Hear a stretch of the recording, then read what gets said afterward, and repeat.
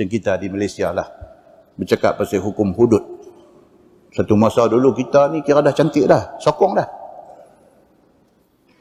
Dia main, akhir-akhir ni dia main macam satu angin lembut, dia main. Tak, kita bukan tak mau, tapi kita tak ready lagi. Tu angin lembut.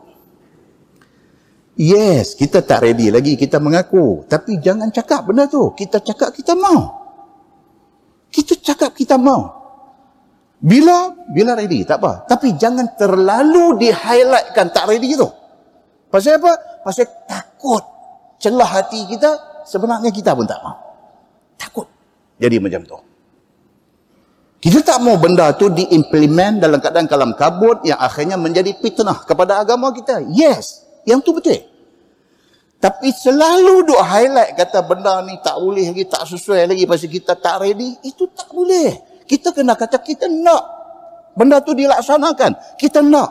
Tapi kita nak supaya Islam dijalankan dalam semua bidang dan jalan benda tu. Jangan sebut kata benda tu tak sesuai lagi lah ni. Jangan sebut. Sebab hukum Allah tentu sesuai. Kita buka ruang kepada kata la tak sesuai lagi itu, kita buka ruang kepada Yahudi masuk.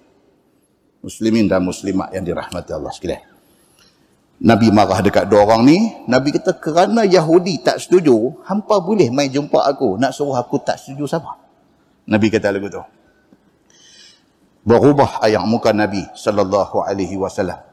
Kerana adakah patut dengan sebab umpat Yahudi itu mau diubah hukum Allah yang telah diturunkan oleh Jibril alaihi salam daripada langit? Ini perintah Quran. Ini perintah Quran. Kita tidak boleh ubah perintah Quran. Quran kata as-sariqu was-sariqatu faqta'u aydiyahuma. Pencuri laki-laki perempuan sabit kesalahan. Hukuman dia ialah potong tangan. Siapa kata? Allah kata. Allah kata di mana? Allah kata dalam Quran. Siapa buat turun Quran ini? Jibril alaihi salam buat turun ayat ini. Ayat ini wajib dilaksanakan. Kita mesti kata kita nak. Mesti. Tapi kita tak mendesak supaya benda ini dibuat dalam keadaan gapah-gapah. Tapi kata nak kau mana pun. Muslimin dan muslimat yang dirahmati Allah sekalian. Demikianlah kata Anas bin Malik dalam hadis, fatama'ara wajhu Rasulillah sallallahu alaihi wasallam hatta zannanna annahu qad ghadiba alaihima. Berubah seri wajah Nabi sallallahu alaihi wasallam apabila mendengar cakap dua sahabat itu. Oh, Nabi dengar very upset. Sangat menyedihkan bagi Nabi. Nabi sedih. Kalau yang bangkang ini orang bukan Islam, tak apa. Tapi apabila lidah orang Islam pergi bercakap, nada membangkang. Sedih. Fatama'ara wajhu Rasulillah.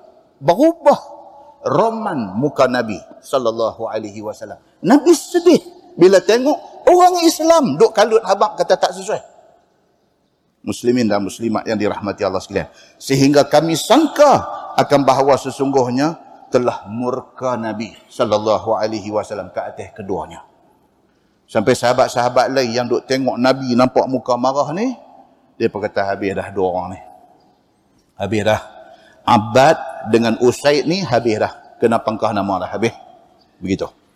Apabila dilihat oleh kedua sahabat Nabi yang dua orang tadi, yang muka Nabi sallallahu alaihi wasallam telah berubah, maka keduanya pun bangkit dan gostan belakang. Tahu takut. Hampir cadang, pergi bagi cadangan dekat Nabi. Cadangan hasil daripada otak Yahudi. Hang buat mai dekat Nabi, hang tak ingat. Bila dah buat mai, bila Nabi sudah tunjuk muka marah, dia naik kecup perut. Dia bangkit pelan-pelan, dua-dua orang ni satu macam yang buh gia gostan. Undang, dia kata. Maka bangkit dan undang mereka ni. Seperti mana kata Anas bin Malik. Faqama fastaqbalathuma hadiyatun min laban. Fa'arsala Rasulullah sallallahu alaihi wasallam fi atharihima. Maka bangkit kedua mereka itu daripada depan Nabi. Lalu terus gostan. Berjalan meninggalkan Nabi sallallahu alaihi wasallam. Tahu dah Nabi marah tunggu pagi. Bangkit, gostan pelan-pelan. Tengah duk gostan nak keluar, Berjumpa mereka ini dengan satu hadiah daripada susu dibawa orang kepada Nabi SAW. Ghostan pergi belakang pelan-pelan, lagu macam mana nak keluar, jeremuh dengan orang bawa susu nak main hadiah dekat Nabi. Jumpa orang bawa susu. Bila sampai susu hadiah itu kepada Nabi SAW, maka Nabi SAW pun mengutus orang untuk panggil balik dua Abdul tadi ni. Yang bangkit, pergi ke belakang nak lari balik tu. Bila orang bawa main susu dekat Nabi, Nabi suruh panggil balik dua orang ni. Dua orang hak kena marah ni. Nabi kita pergi panggil main balik. Dan kedua itu datang kembali mendapatkan Nabi SAW. Maka kata Anas bin Malik, fasaqahuma fa'alima annahu lam yaghdab alaihima. Maka memberi minum oleh Nabi SAW kepada dua sahabat itu, dan taulah kepada orang semua bahwasanya Nabi tidak marah lagi kepada dua orang itu. Tu dia yang kata Nabi, tuan-tuan, marah tekat tu sikit tak ada nak berdendam dia ni, jumpa ke aku ketahuan. Nabi tahu manusia kita terdedah kepada cakap-cakap orang. Manusia, kita dah ambil stand cantik dah. Tak tahu pergi jumpa siapa tu, dia ni goreng cantik. Goreng cantik. Kita pun dengar. Ni hak kita duk stand kita yang cantik ni, dia dilute. Dia cayang. Ni lebih. Ubah stand pasal apa? Pasal ada orang pandai goreng. Daripada kita punya stand tu cantik dah, elok dah. Kita boleh switch. Kita boleh ubah. Pasal apa? Pasal kita manusia. Kita lemah.